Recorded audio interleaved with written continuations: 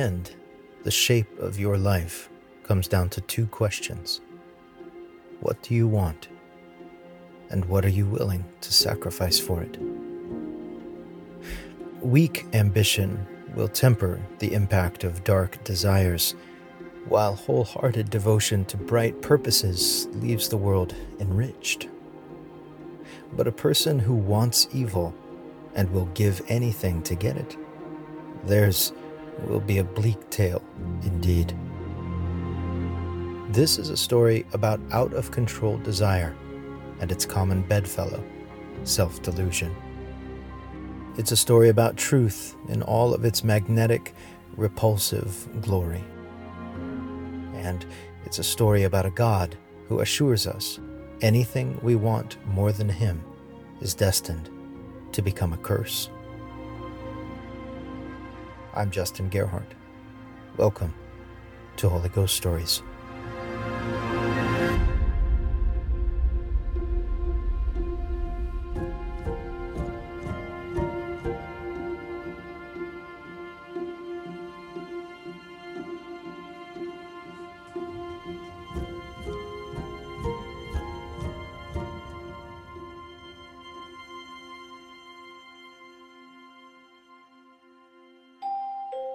A crimson creek traces its way across the soil, running out from a man's cratered head.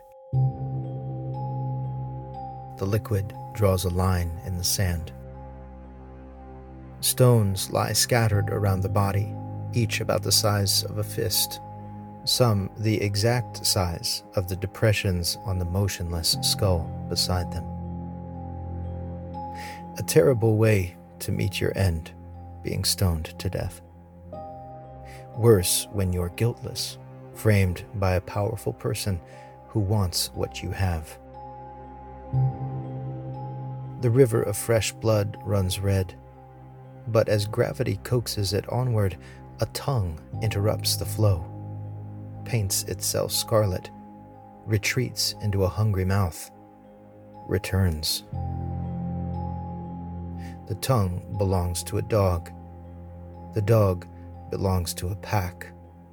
The pack consumes the blood of Naboth.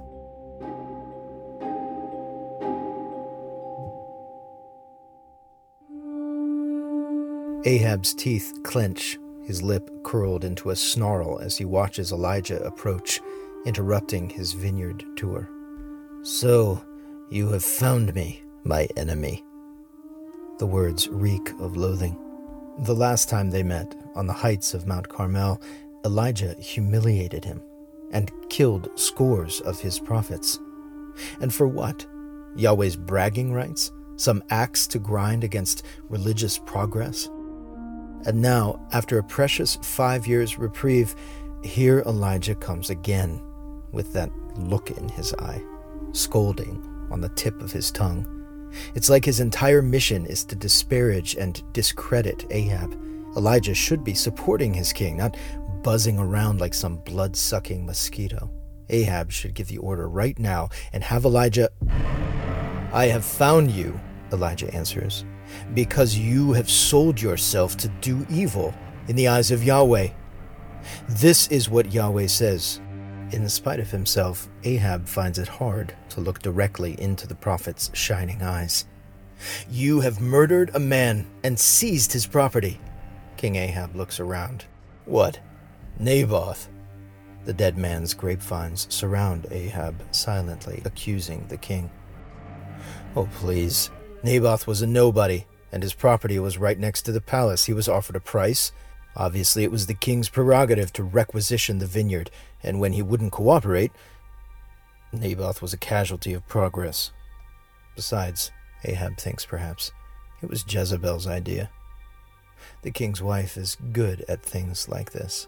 She has a creative mind. "This is what Yahweh says," Elijah continues. "I am going to bring disaster on you. In the place where dogs licked up Naboth's blood, dogs will lick up your blood." At this, something changes in Ahab. They've been enemies for some time, but Elijah has never prophesied against Ahab's life.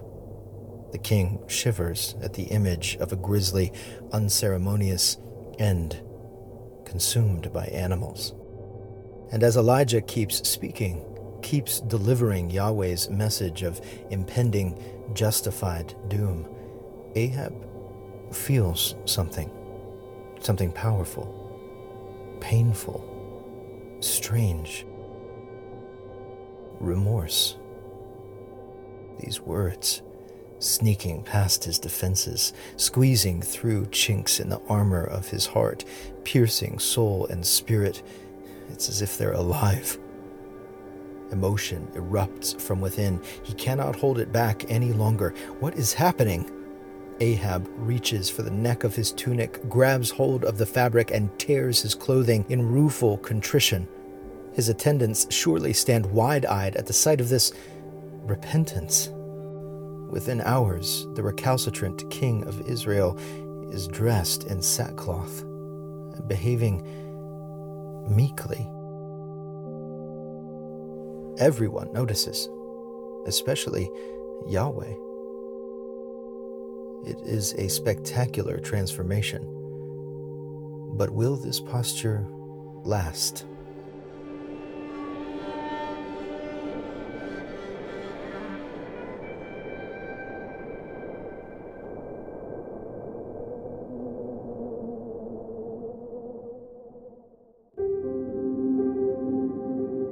Three years. Israel and her neighbor Aram have enjoyed peace for 3 years, thanks in part to Ahab's new, amended bearing. Deferent, humble, quiet. Yahweh delayed Ahab's punishment because the king has changed. He's not begun seeking after God, per se, but he's not the antagonist he's always been. And it's driving Jezebel crazy. Perhaps she's the one who puts the idea into Ahab's head, a tiny germ of a notion, that longtime mistress of Ahab's desire. Over a period of months, years perhaps, the thought wriggles and stretches, incubated by the warmth of Jezebel's ambition, warmed beside the embers of Ahab's latent selfishness. Ramoth Gilead. Ramoth Gilead is a city that lies on the northern bank of the Jabbok River, east of the Jordan. A base of Israelite operations and governance generations ago under Solomon, it was lost to Aram during the war. It's a fine city, but not extraordinary by most measures. It holds no unique strategic value, no peerless natural resources. No, the thing about Ramoth Gilead is that in the post-war treaty, Ben-Hadad, the king of Aram, promised to give it back to Ahab. He hasn't. And Ahab can't get that out of his mind. The city sits there, night and day, controlled by his enemy. A stolen trophy, evidence of Ben-Hadad's enmity, a promise Aram refused to keep. And what has Ahab done about it? Nothing. They're probably laughing at him right now. The flame of desire swells, burns. He must take it, turn their laughter into tears. But Aram is mighty. Ahab will need help settling this score. Call Jehoshaphat, king of Judah. Tell him I want to meet with him. Surely Ahab's counselors balk at the command. But your majesty, the kingdom is divided. We in the north broke from the south generations ago. They are as much our enemy as... But Ahab does not need a history lesson. And this is not a request. Call for him.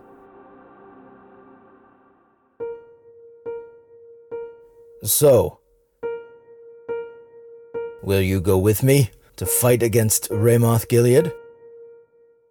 Ahab looks expectantly at Jehoshaphat, leveraging the heft of his 83 years to Jehoshaphat's 53. Ahab lets the question hang in the air. Every good salesman knows, once you've made your best case, make the ask. Once you've made the ask, shut your mouth. Jehoshaphat considers. To tell the truth, he was complimented by the invitation to journey north to Samaria. Ahab is not one to show deference, and yet in the kingdom, the old kingdom of David and Solomon, where 12 tribes walked side by side, marrying, trading, standing united against their enemies, there was once a dream that was Israel. Perhaps this could be the beginning of that old dream beginning again.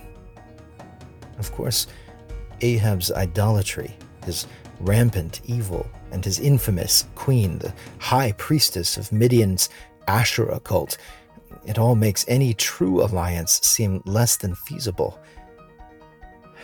But who knows? Word is, these last years have seen a different Ahab emerge. And so, perhaps... "I am as you are," Jehoshaphat finally answers. "My people are as your people. My horses are as your horses." If Ahab smiles in satisfied celebration, his grin flickers ever so slightly when Jehoshaphat adds, "First, seek the counsel of Yahweh." Of course.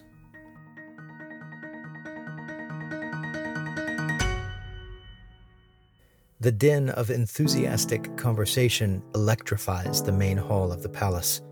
Energy reverberates from this epicenter across the rolling hills of Samaria. Everything seems green, alive with activity, potential. 400 men nod and ruminate, laugh and confer, chatter and catch up. But when they are called to order by King Ahab, his 400 court prophets fall silent, assuming a studied, dignified air of formality. "So, shall I go to war against Ramoth-Gilead, or shall I refrain?" King Ahab lets the question hang in the air. The lines on his aged face sketch his visage in the dramatic strokes of a woodcut. He is a man who knows what he wants. King Jehoshaphat sits beside Ahab, waiting for the 20-score spokesman to verbalize the will of the divine. He studies the group as they prepare to respond to their king. One prophet steps forward, a representative. "Go," he says. The prophets behind him nod in assent. "Go, for Yahweh will give Ramoth-Gilead into the king's hand." Jehoshaphat brightens. So they do know Yahweh. That's good. The rumors about Ahab's court would lead you to believe that he and Jezebel killed off all of the prophets of Yahweh. You know gossip, though. Clearly it was all overstated. But something's off.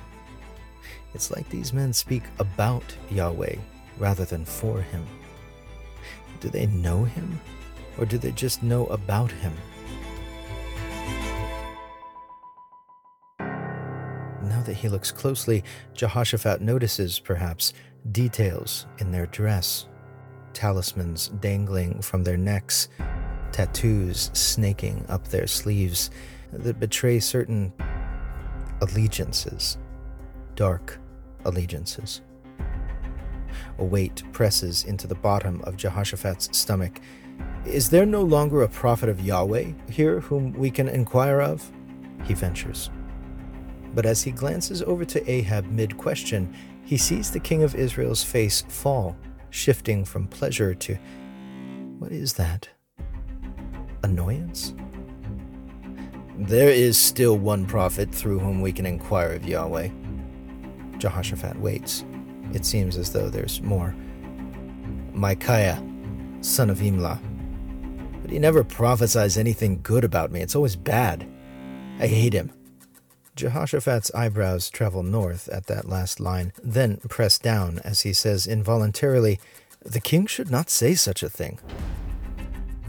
Ahab's reaction to this scolding is what? Aggravation? Amusement? It must be unusual to have someone speak to him like this. Perhaps it feels novel. Whatever Ahab feels at Jehoshaphat's intervention, the Judean king breathes a sigh of relief, surely, when Ahab waves over one of his officials and issues a terse command. Bring Micaiah, son of Imlah, at once.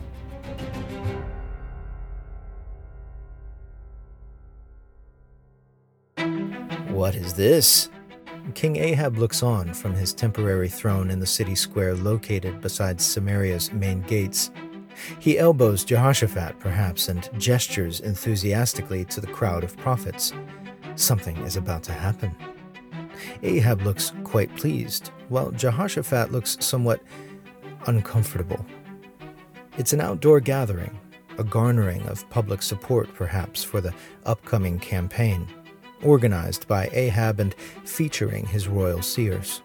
A chance for as many people as possible to hear from these men, while the king waits for that man, Micaiah, the naysayer. For the past while, the sea of 400 prophets has been teeming with activity, roiling with chants, heaven-raised hands, and shouted forecasts of victory. But now the sea calms and parts, allowing one man through. It's not Micaiah. Zedekiah, son of Kenana, moves forward toward the two kings. The crowd of prophets falls silent as he approaches. Onlookers crane their necks in renewed interest, intrigued by the sudden quiet. "This is what Yahweh says," the prophet shouts.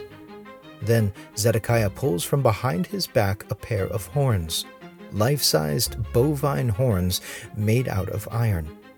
He strains under the weight, lifting them to his head, fastening them perhaps with a leather harness that buckles beneath his chin.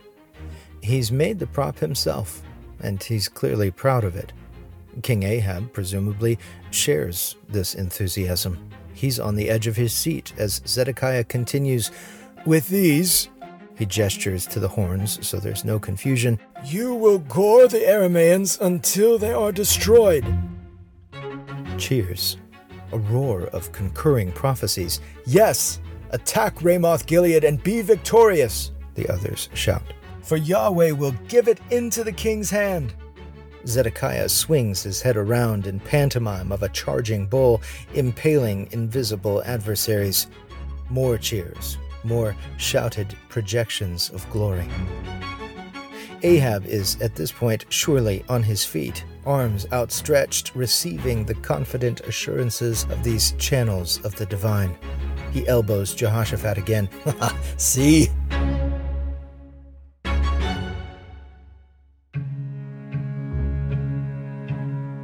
Micaiah's lips thin. He draws a slow, heavy breath as the king's messenger briefs him in the moments before they ride to the capital. "Look, the other prophets, without exception, are predicting success for the king." The brief then transitions to counsel, or is it command? "Let your word agree with theirs, and speak favorably." "Ah, so you've discussed me." Micaiah lets the breath escape in a long sigh. "As surely as Yahweh lives, I can tell the king only what Yahweh tells me." "Ah, Micaiah."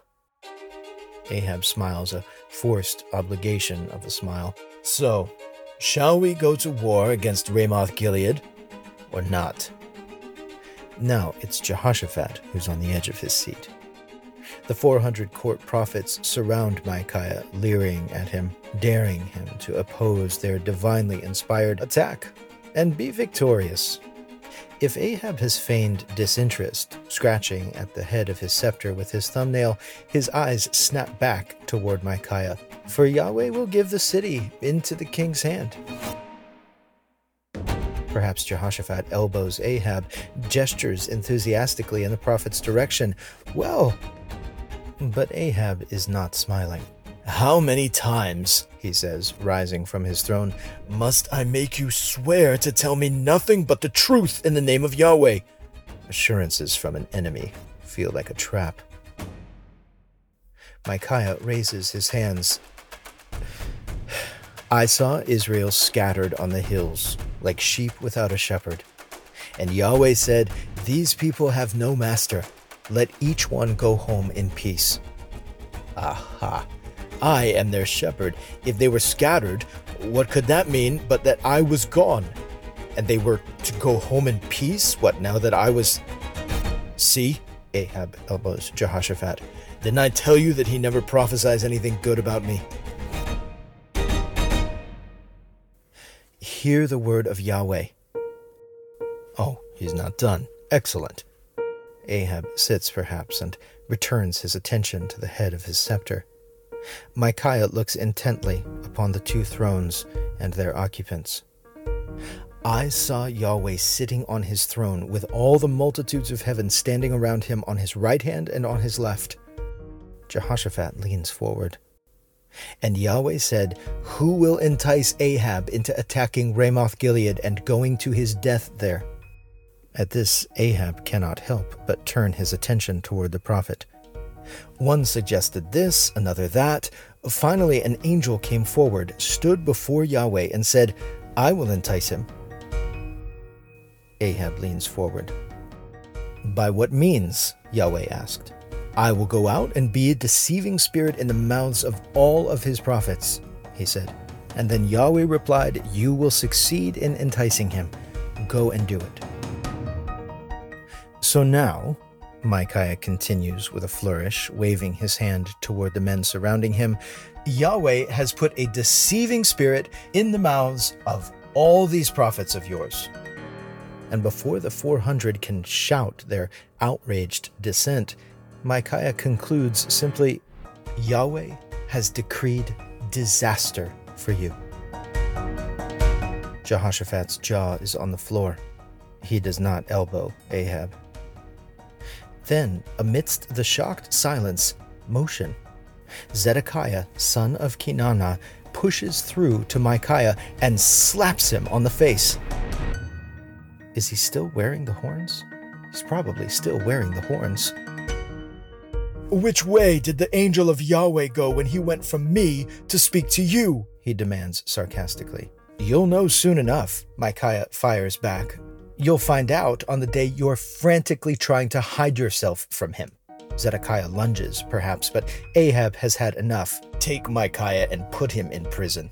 Give him nothing but bread and water until I return safely. When the guard grabs his arms, Micaiah shouts to the king, If you ever return safely, Yahweh has not spoken through me. He turns to the crowd and cries, Mark my words, you people.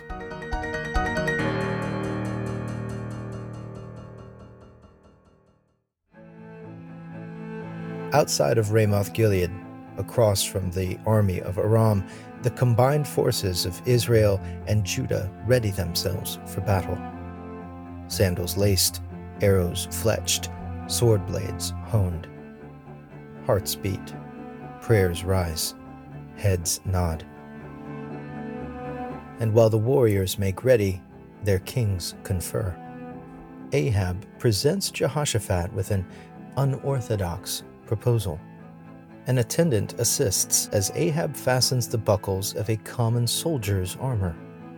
I will enter the battle in disguise, Ahab says nonchalantly, pretending not to notice the look of confusion on Jehoshaphat's face. He lifts an infantryman's sword up and down, perhaps testing the weight of it in his palm. But you wear your royal robes.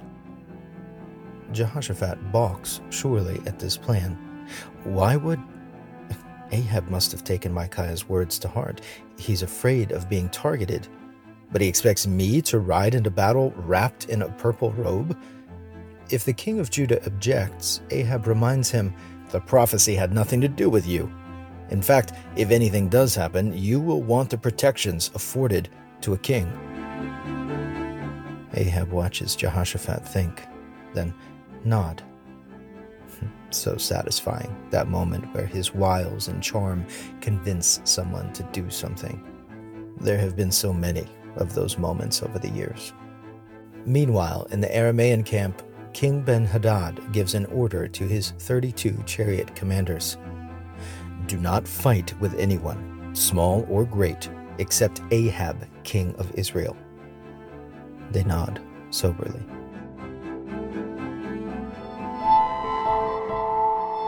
Trumpets sound.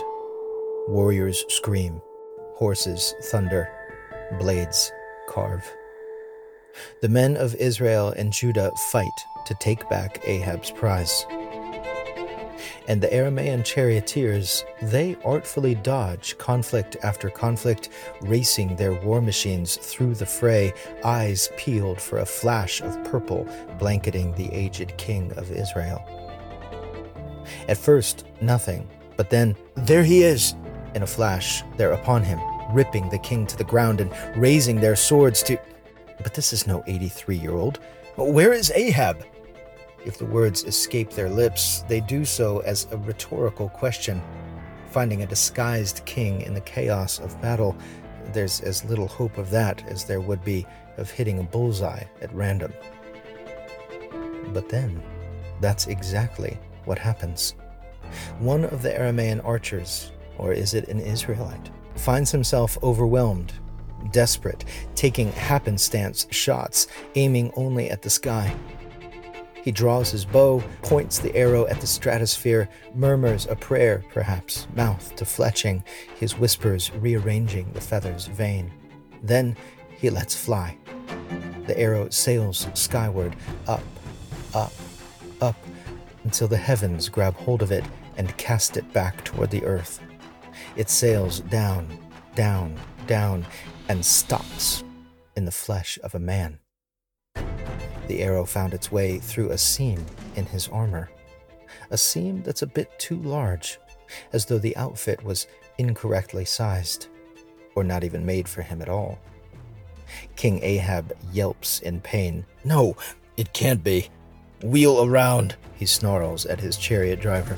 "Get me out of the fighting. I've been wounded." As the chariot rattles toward the edge of the battlefield, Ahab reaches a hand toward the wound. Good, he thinks perhaps. It's bleeding slowly.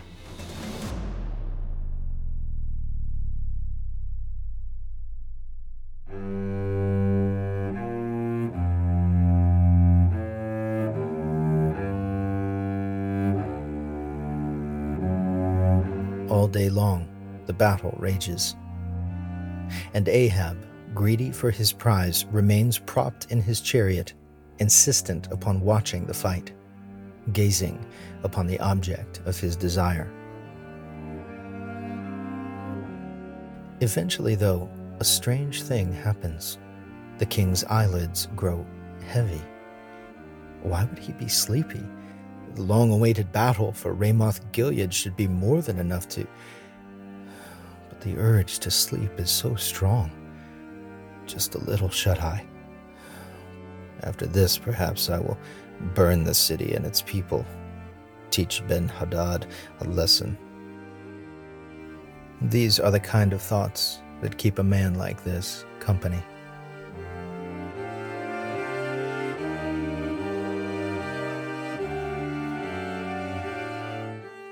Every man to his town, every man to his land.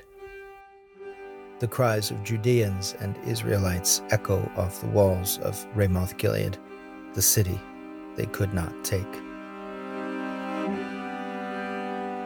And standing witness to this scattering of sheep without a shepherd, the chariot of Ahab. The floor is wet. His armor is streaked, obscuring the reflection of the setting sun's light. The king's head sags on his neck, his jaw slack, the furrows in his skin sketching in dramatic strokes the portrait of Ahab's death. Yahweh sighs.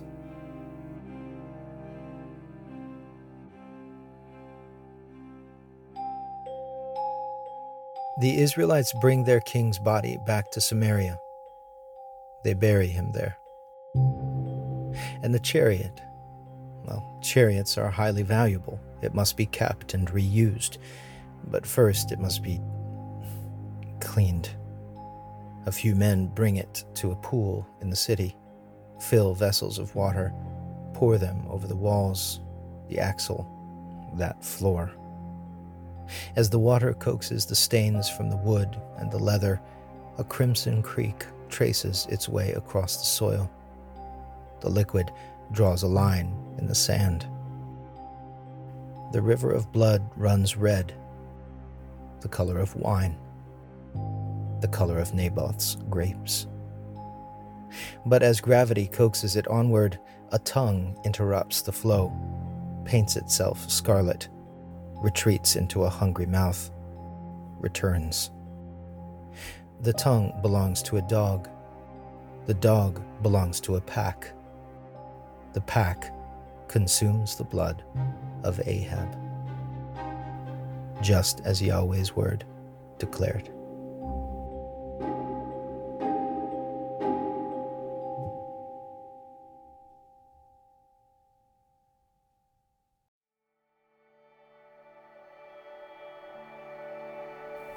Self-deception is such a strange thing.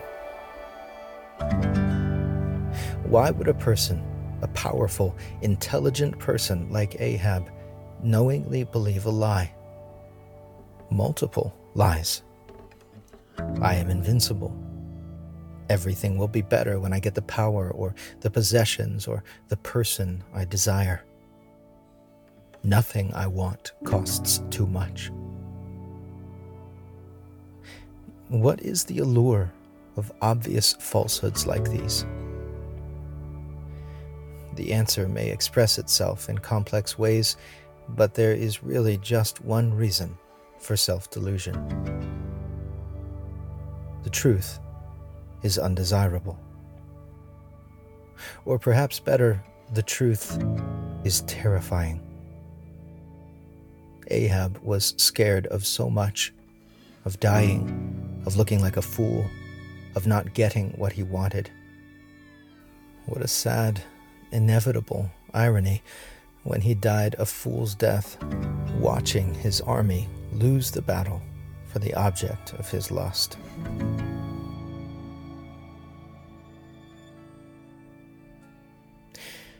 And what of Yahweh?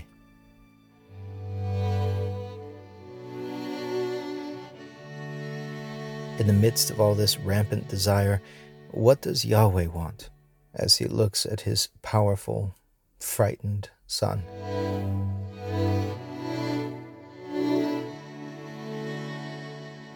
He wants Ahab to want him. He wants Israel awake and alive. He wants the people of Aram to let go of their lifeless gods and walk with him alongside Judah. He wants his children, kings and peasants, queens and prophets. He wants them to know that he can be trusted, that his rules are not punishments, that his predictions are not lies, that his way does not disallow happiness, but is in fact the only path to joy. These are the things Yahweh wants. And what is he willing to sacrifice toward that end? Everything.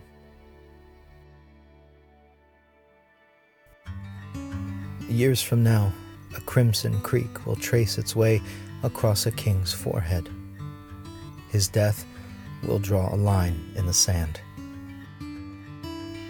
And in the years that follow, his subjects will gather at tables and pour wine the color of Naboth's grapes, the color of their risen king's blood. As they drink, their tongues will be stained red, just as their souls are washed clean. They will know the truth, and the truth will set them free.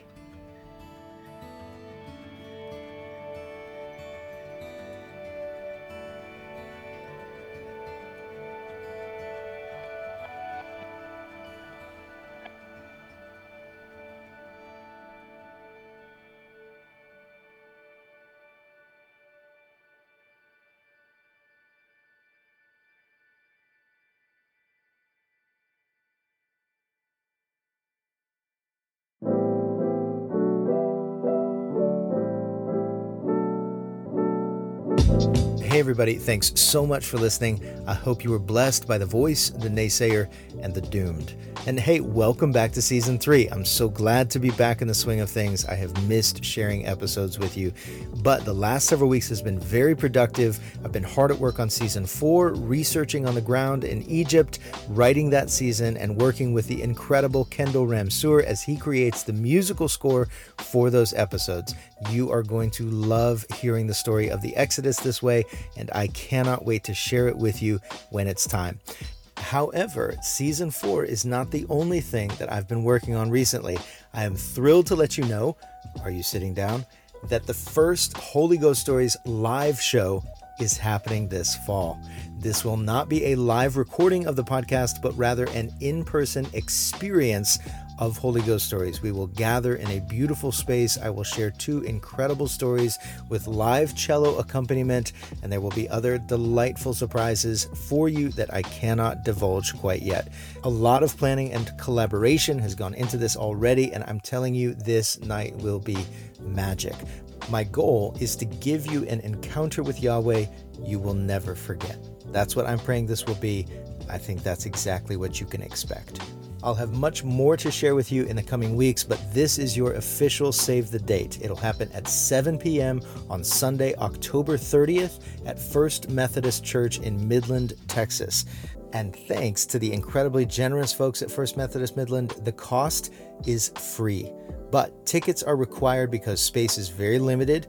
You will be able to register for tickets starting on August 1st. And the best way to find out where to get those tickets is to subscribe to The Latest. It's an email I send out every couple of weeks. So many of you are on that list, and I'm glad you are. If you're not, go to holyghoststories.org or just click the link in the show notes to sign up. It's super fast, easy, and free. Anyway, the show, October 30th, the night before Halloween, Holy Ghost Stories live. Put it on the calendar, fly, drive, take a bus to Midland, get there if you can, because this night will be incredibly special, and I would love to meet you in person. And finally, if you're wondering how Holy Ghost Stories gets made, it's because of the incredible patrons who support this show on Patreon. So let me shout out to the raconteurs: Tiffany, Jack, Rebecca, Sarah Beth, Ginger, Luke, Derek, Debbie, Aaron, Stephanie, Vicenta, Cheyenne, Boo, Helen, Elizabeth, Susan, Rick, Maddie, April, Eric and Jody, John, Ricky, Brandy, Kimmy, Steve, Patrick, Liz, Stevens, Terry, Jack, Nelwyn, Julie, Jamie, Stephen, Trina, Jessica, Ken, Alyssa, Sloan, and Jamie. You guys make me as happy as Zedekiah's homemade horns made King Ahab. Till next time.